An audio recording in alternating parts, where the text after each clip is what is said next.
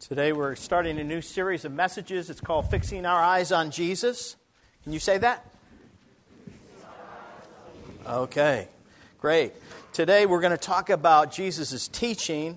In the weeks ahead, we're going to talk about his miracles, his sacrifice, and then his resurrection. But I want to focus on today on Jesus as a teacher. And he taught about the foundation for your life. He taught about how to have a sure foundation for your life. Now, we know in this world that we're living in, a lot of things get shaken.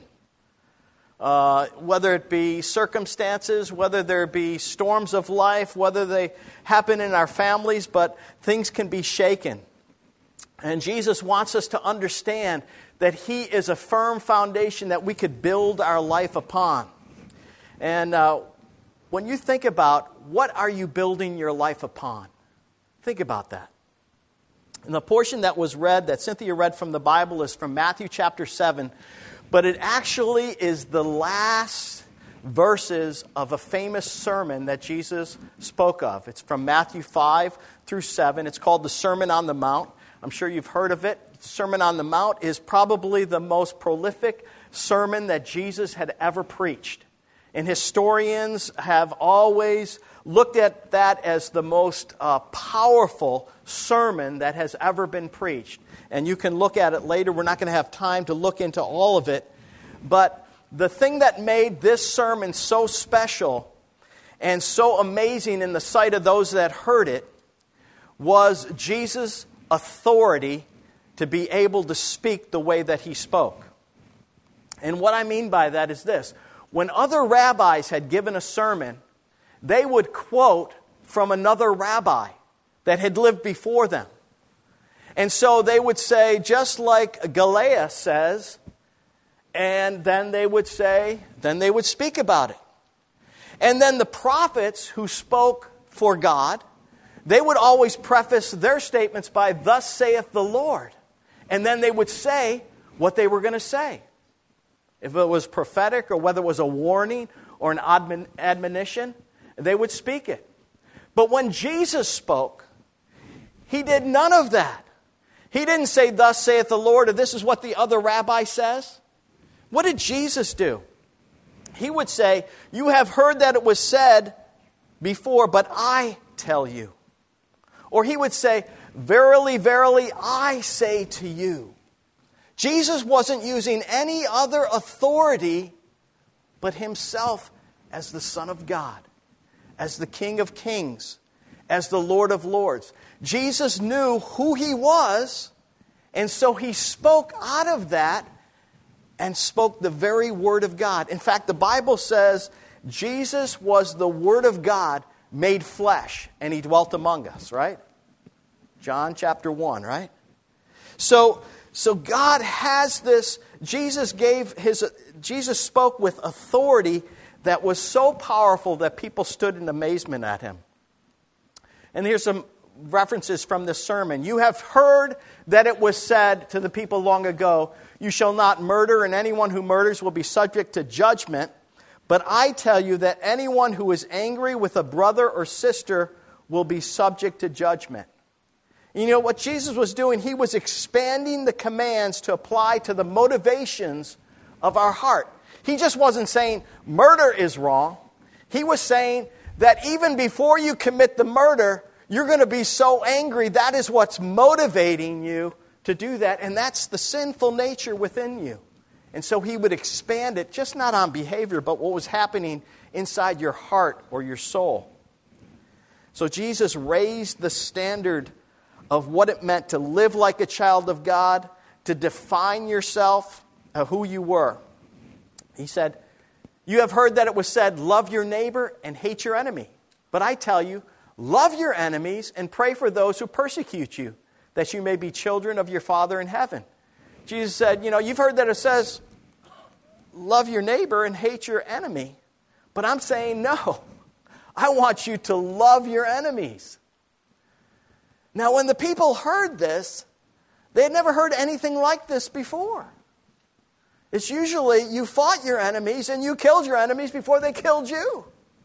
But Jesus changed the whole meaning of what it meant to follow God and identify as a child of God to be something so powerful that the only way that we could keep what Jesus was saying was if we had a transformation in our soul. That's the only way we could do it. C.K. Chesterton says, the Bible tells us to love our neighbors and our enemies, probably because they are generally the same people. Isn't that true? We're supposed to love our neighbors and our enemies because probably they're people that live right around us or that we work with. So Jesus was expanding that, and it can apply to our lives today. Jesus spoke about multiple topics on this sermon. He talked about sex, adultery, marriage, divorce, money, anxiety, fasting, prayer. All of this, he said, you've heard what was said this, but let me tell you what it's really about. And he spoke with authority. So if you get a chance to read the Sermon on the Mount later on, open up your Bibles and get into it and read it. But I'm telling you this, if you really read it slowly and try to apply it to your life, it'll transform you. It'll really transform you if you do it with God's power and His strength in your life. But so what happens at the end of this sermon? The Bible says that when Jesus had finished saying these things, the crowds were amazed at His teaching because He taught as one who had authority and not as the teachers of the law. So there was something about the way Jesus spoke, not only about what He spoke, but what He said. Not only how He spoke with authority, but what He said. And they said, compared to anybody else we've ever heard, this person speaks with authority, and their jaws were like, nobody was sleeping when Jesus was preaching.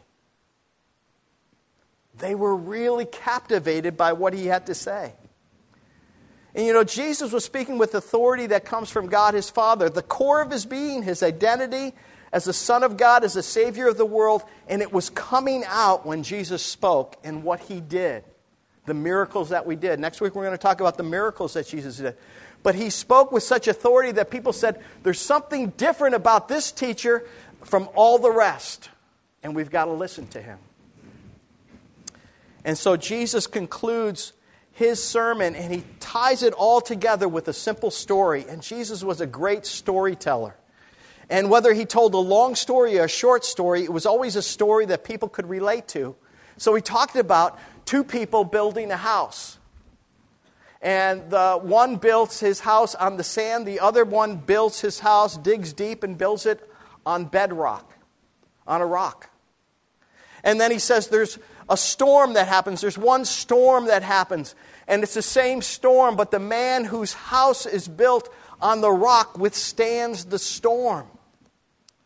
And the one that builds it on the sand, his house is swept away by the flood. And there's a great disaster and turmoil. And He says, therefore, any of you who hears these words of mine and you put them into practice, it's like a wise man who built his house on the rock. And the rain came down, the streams rose, the wind blew and beat against that house, yet it did not fall because it had as its foundation on the rock. It was built on the rock. So Jesus is saying in His teaching, He's challenging us to evaluate what we're building our life on. He's challenging us to say, do we need to change what we're building our life on? Do we need to switch things around? Do we need to make a course adjustment in our lives?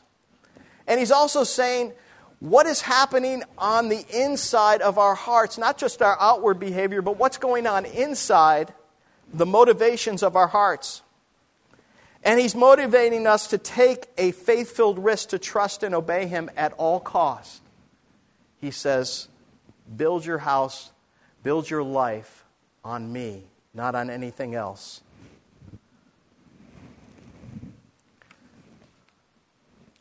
We've all seen pictures, and recently we've seen pictures of Nebraska and the floods in Nebraska, the floods in Mozambique, the terrible tragedies that have happened through these storms that are coming through. And the picture I always get in my mind is I see this house coming down a river, And they take the picture of the house floating in the middle of a river, and it's rushing down, and then it's going to hit a bridge that the water is just up to the top of the bridge, and then it is destroyed.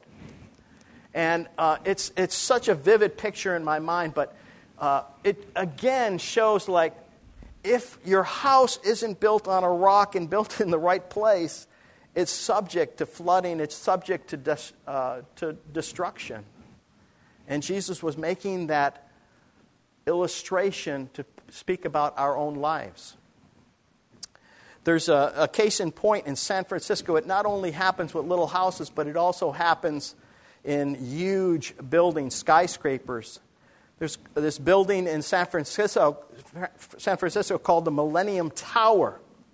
It's been sinking and tilting for years, although it contains some of the most beautiful and luxurious condos in all of California, and they're priced between $1.6 and $10 million.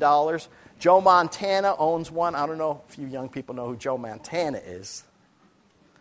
Famous football player. He's a quarterback. And some say the best that ever played the game.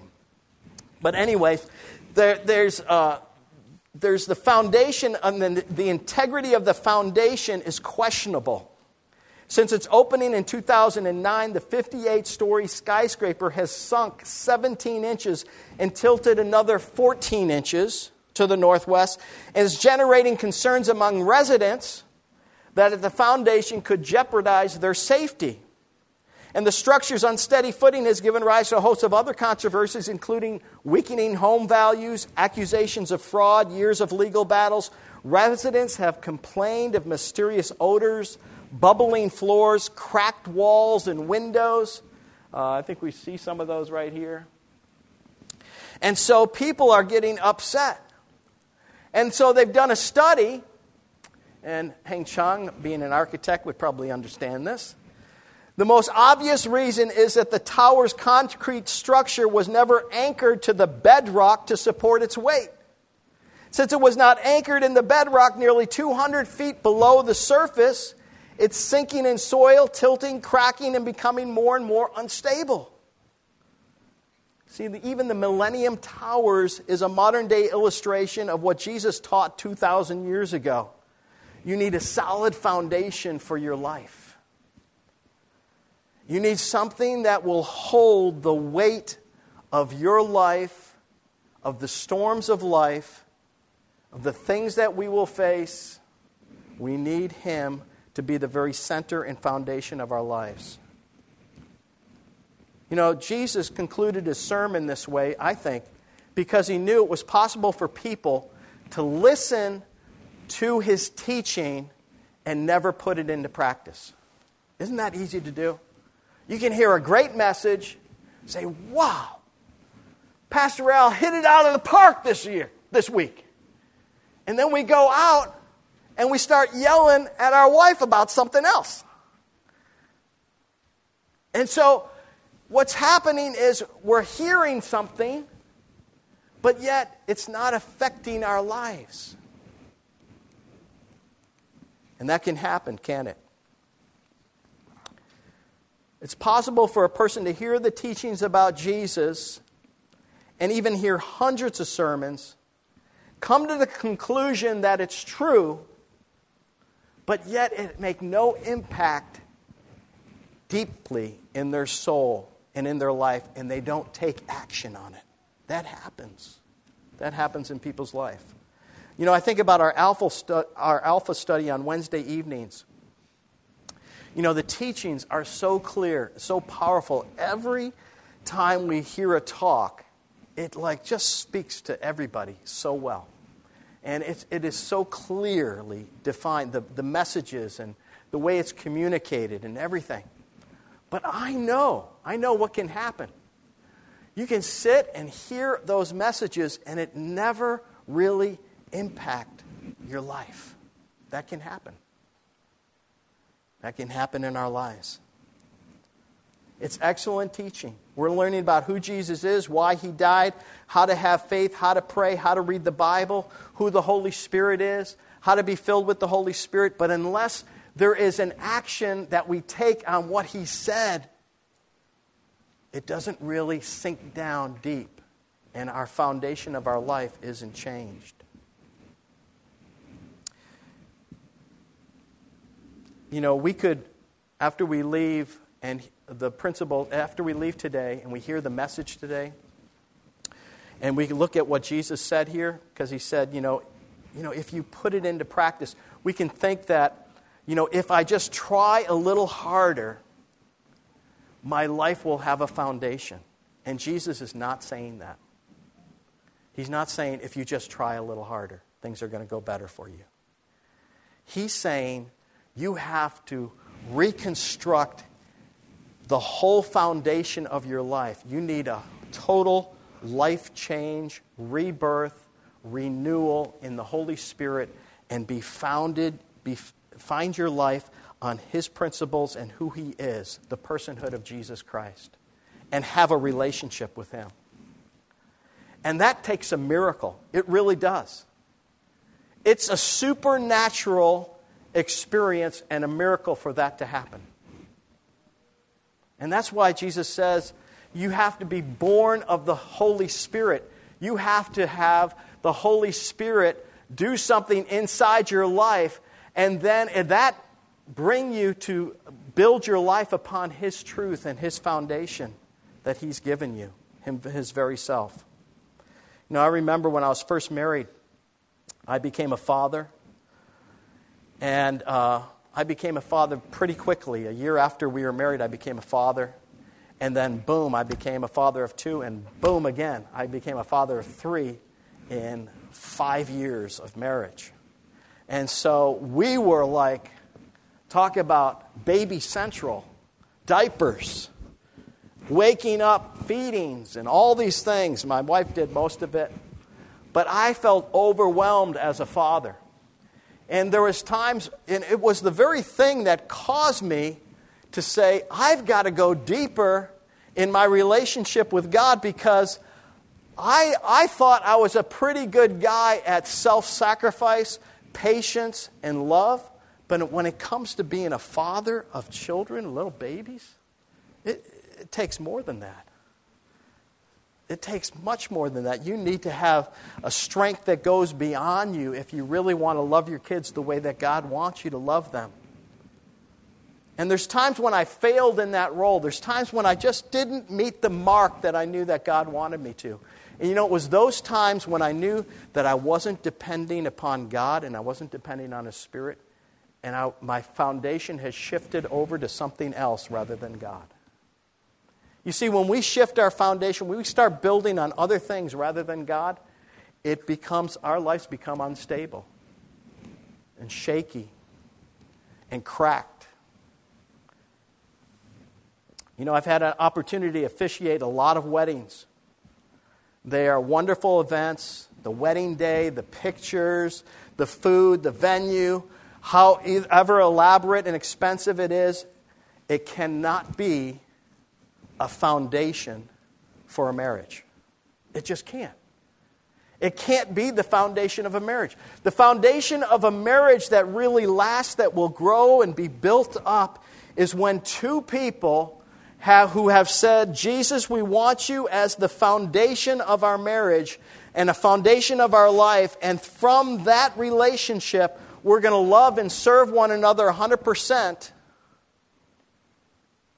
That can withhold any storm. When you have 2 people that are walking together with God and He's in the center of that marriage,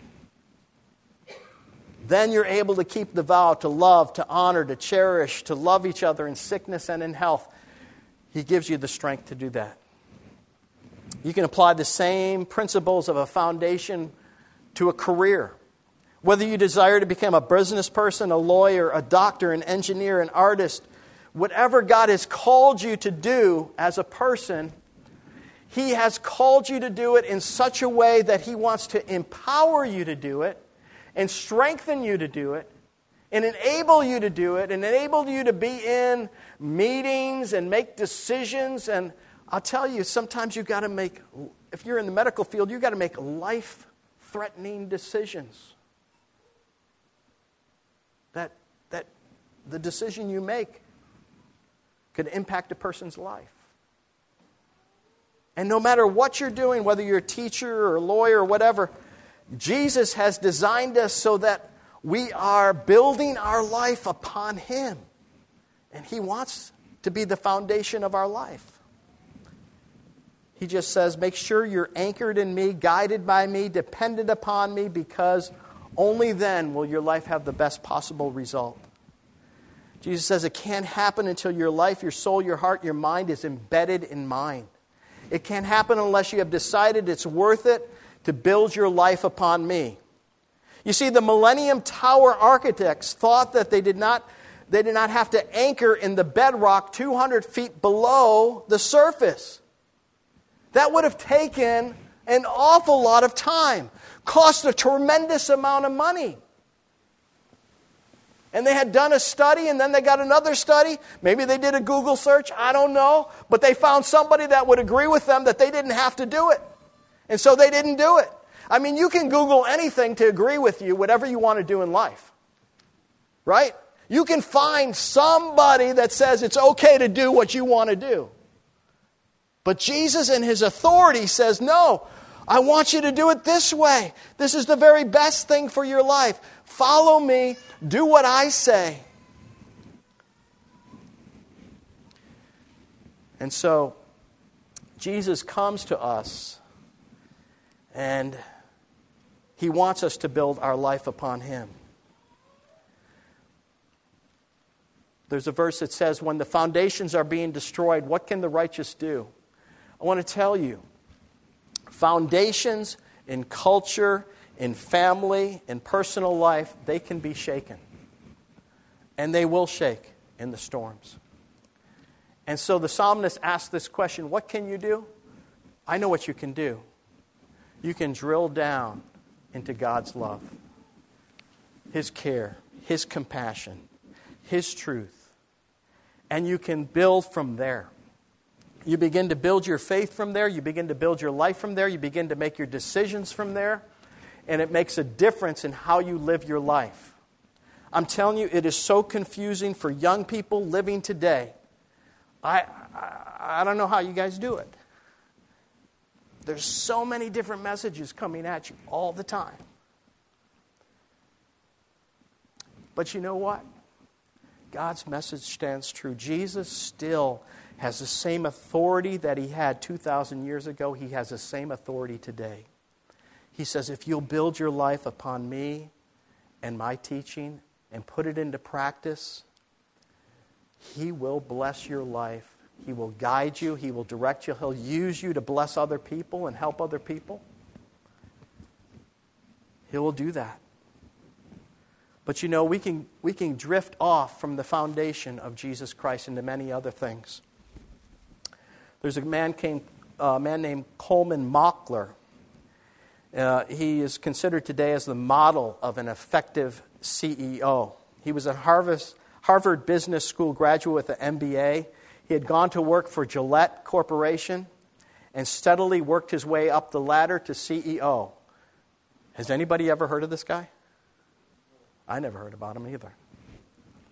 Although Gillette was 75 years old, Coleman took the company to new heights of success. Under his management, they came to dominate the market. After 16 years as a CEO, Coleman was at the top of the world. Forbes magazine had just put him on the cover of their next issue, celebrating his leadership and his success. The magazine wouldn't hit the newsstand for another week, but on the morning of January 25th, 1991, they had sent him an advance copy to review. The rest of the executives literally applauded him as he carried the magazine back to his office. And in so many ways, it was a fantastically great day for Coleman. Decades of hard work had brought him to this point. He had beaten back 3 hostile takeover bids, revolutionized the company. He had increased the value of the stock 50-fold. He was literally celebrated on the cover of the Business World, and with millions in the bank, he had just announced that he would be retiring in a few months. But there was one thing that made it unexpectedly a tragic day. With the staff applauding, Coleman walked down to the hall, stepped into his office, shut the door, crumbled to the floor. Within moments, he was dead of a massive heart attack, still clutching Forbes magazine that featured him on the cover. Coleman Mockler was only 61 years old. He had reached a pinnacle of success, was on the cover of Forbes magazine, and yet we do not have any evidence that his life was built upon the foundation of Jesus Christ. He had built something wonderful, and in the world's eyes, he was on top of the world. But he was missing one thing. He was missing a relationship with Jesus Christ. Now, many may say it really doesn't matter. The guy was a huge success. Come on, Al. He's famous. He's brilliant. He's a millionaire. But honestly, I never heard of the guy. I don't think many people know about him. See, fame and fortune is so fleeting. And sometimes we compare ourselves to this guy or this woman or this situation. But I'm telling you, build your foundation on Jesus Christ. You'll be so secure. You'll know who you are. You'll know where you're supposed to go. You'll understand that you can face any trial in the future because Jesus will keep you. Yes, there'll be storms, there'll be things that happen, but you will be secure because Jesus Christ is the foundation of your life. Now, I've known many successful business people. They served on the advisory board of a ministry that I was a part of, World Impact. They were huge successes. They were entertainers, business people, but they had built their life upon Christ. I'm not saying that God doesn't want you to be great, but He wants you to be great by being a great servant and being used by Him in whatever way He calls you, in whatever career He calls you to. But when at the end of our life, when we die, the Bible says that we will face Christ. As believers, we'll face Christ. And He will then look at the foundation that we've laid. For no one can lay any foundation other than the one already laid, which is Jesus Christ. There's only one foundation that will last through eternity. And it's the foundation that Jesus laid at the cross for you and I to be forgiven. That pathway to get us to heaven. It goes on in Corinthians and it says this. This is verse 11, verse 12 in chapter 3 of 1 Corinthians says this. If anyone builds on this foundation using gold, silver, costly stones, wood, hay, or straw, their work will be shown for what it is because the day will bring it to light. It will be revealed with fire. The fire will test the quality of each person's work. If what he has built survives, the builder will receive a reward. But if it's burned up, the builder will suffer loss, but yet will be saved, even though as one escaping through the flames. You know, it matters how we build our life. It matters to Jesus how we build our life. What we do with our life, what we do with our time, what we do with our finances, it matters to Him. It does. He delights in somebody that builds their life on Him and does it for Him. Lori and I have a saying in our home that summarizes this saying in one sentence. It says, one life will soon be past, but only what's done for Christ will last. And I remember Lori got this plaque. I was going to bring it today, but I forgot it. It's a little plaque. It's about 11.5 by 8.5. But she bought it when she was 18 years old. It just blows my mind that she would buy this when she's 18 years old. She had been at a summer camp. And at the summer camp, it was particularly difficult, hot summer. She was volunteering. She wasn't getting paid much. Worst thing was she was separated from me. Lonely. And so she's doing this for the Lord. And then she sees this plaque and she says, I'm going to buy this because I think this is so true. One life will soon be past, but only what's done for Christ will last.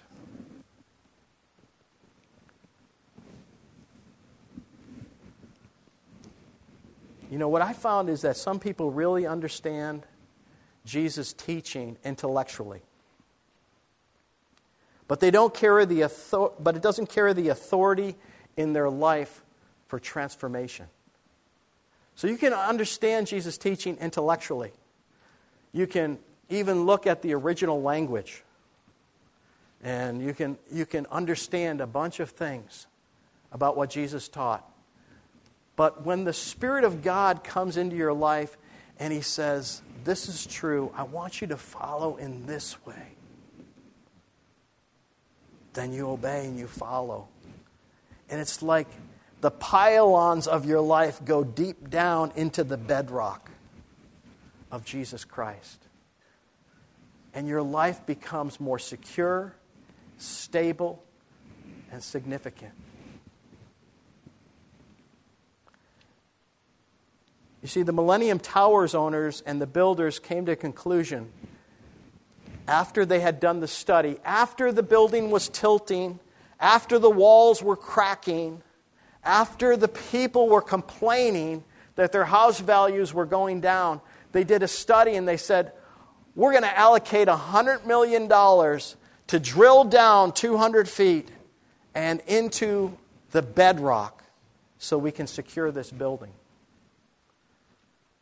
You know, I'm so glad that Christ, He always gives us a chance to redevelop the foundation of our lives and to put down our lives into His presence and in His power and who He is. See, Jesus teaching on two people building two different foundations. One is wise, makes the adjustment through deep repentance. He digs down into the foundation, the bedrock. The other builds on a faulty foundation. And the results are tremendously different. There are others who have good intentions but never make the commitment to dig down deep in their souls to Jesus Christ. So what are some action steps to put into practice Christ's teaching? One is to realize it takes a deep repentance and a surrender to anchor your life in Christ. It takes that. It takes a deep looking at, okay, what am I really building my life on here? What is really the most important thing or person in my life? And to reevaluate that. Because what is the most important thing or person in your life is really the foundation you're building on. I'm not saying you shouldn't love your wife or your children. I know I love mine, and I know I love my children and my grandchildren. But I can't build my life on them. It won't hold the weight of my soul in the storms of life. It just won't. That's what Jesus said. He said, you got to build it on me. He spoke it with such authority that He didn't leave any question about it. Even though we may question it, He didn't leave any question to it.